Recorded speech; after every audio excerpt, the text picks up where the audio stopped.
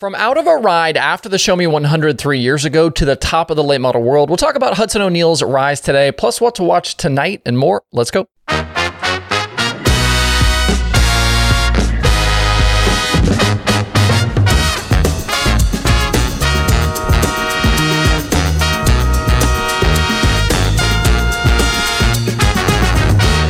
It's Tuesday, May 23rd. I'm Justin Fiedler. This is Dirt Tracker Daily. You may or may not realize this, but we are well into year 4 of me doing these daily shows talking about dirt racing. Today is actually the 826th daily episode. And the beauty of having done so many over at least a decent span of time is the chance to see how some things play out. And a guy I've talked about plenty over the last several years is Hudson O'Neal. To see where he was in 2020 to where he is now has been quite the rise. At the moment, he tops Dirt on Dirt's top 25 list. He is second in the Lucas points. He leads the Flow Series points. And you could make a very strong argument for him being at the top of the dirt late model world right now. The season started very slow in this transition to being the guy in the Rocket House car, but partway through Speed Weeks, this team caught fire, and they've been very, very good ever since. And just to give you an idea of how far he's come, O'Neal started the 2020 year in the Masters-built house car. But after 26 Lucas appearances that resulted in just 5 top 10s, the two sides parted ways following a B-main exit at the Show Me 100 in July. O'Neal was back out with Lucas a month later in the startup PCC car and was immediately better. He picked up a top 5 right out of the gate at Florence and then later won at Portsmouth. In 40 Lucas races that season, he had just 11 top 10s though and an average feature finish of 13.5. For 2021, he moved over to Double Down Motorsports and was a contender right out of the gate. He won the second night out at East Bay and then went on to win 5 more times, including a couple of crown jewels, and he had an average finish of 8.3, ended up finishing second behind Tim McCready in the Lucas standings. I did shows on O'Neal's rise twice that year, one in May and another in October. In just a few months, really, he'd gone from searching for a ride to being a serious challenger on a national tour. But I think what he's done so far in 2023 is on a complete other level. Jumping into the hot seat at Rocket after the departure of Brandon Sheppard was not going to be a walk in the park, and I think this could have very easily gone sideways. That Valvoline 1 has been so good for so long. There's been multiple guys that have been successful in that car, and I think the pressure to perform under the eye of Mark Richards and Steve Baker has to be pretty damn significant. And I think after the slow start they got off to between Volusia and that first night or a couple of nights at Golden Isles in January, there were definitely question marks about whether or not O'Neal could handle this situation. But it's clear now that he's doing better than that. He's thriving in this big-time ride. He won on February 9th at East Bay, and that kicked off a stretch of 22 races where he won 7 times, has an average finish of 3.86, and his only finishes outside the top 10 were a 12th at Eldora that was in Flow Series competition and a 16th with Lucas at Fairbury. The Eldora race was the one where he cut the tire, and Fairbury was where he tangled with Dennis Erb Jr. Both of those could have easily been top 5 finishes or maybe better. Headed to the Show Me 100 this week, he trails Ricky Thornton Jr. by 40 points in the Lucas standings, and these two look like they could continue throwing haymakers at each other all summer. 3 years ago, at this exact event, O'Neal left looking for a ride and wondering about his future. Things have sure changed since then. We'll talk more about the Show Me 100 later this week. Drop me a comment. Let me know what you think about where Hudson O'Neal has come over the last couple of years. If you missed it last week, Dirt Tracker decals are back in stock. That includes the Sprint Car, late model, and logo versions. They're $5 with free shipping. I've also marked down all the shirts to $15, and that includes shipping in the US as well.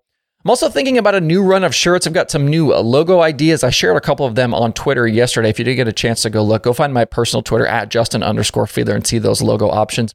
Let me know if you'd be down for a new version of a shirt or what other types of merch we could do. We could do some more hats. We could do koozies. We could do hoodies. Let me know your thoughts on that. You can check out the Dirt Tracker swag shop over at shop.dirttracker.com.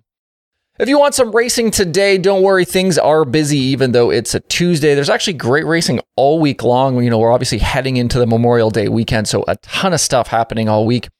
The World of Outlaws late models are headed for a State Line Speedway in New York where they haven't been since 2021. Local favorite Dave Hess won there the last time out. He led all 40 laps from the pole. Max Blair won at State Line in 2019. Very similar situation, led all 50 laps there from the pole. We still have just 7 official races complete for the Outlaws, and we're still kind of waiting for things to really shake out in this championship. 7 guys are currently within 58 points of the lead back to Bobby Pierce, and I think this thing is still completely wide open. Chris Madden leads this thing. You've got Ryan Gustin coming off a win at Marion Center. Kyle Bronson has been super consistent early on. Brendan Shepard looks like he's going in the right direction with the Longhorn. Nick Hoffman just won $10,000 on Saturday night. Brian Shirley looking for a bounce back. He was 19th last time out at Marion Center. Bobby Pierce already has 5 victories in 2023. So a lot of guys to watch, a lot of storylines. After tonight, the Outlaws head to Sharon Speedway for 3 nights. That leads into a $25,000 win race on Saturday night.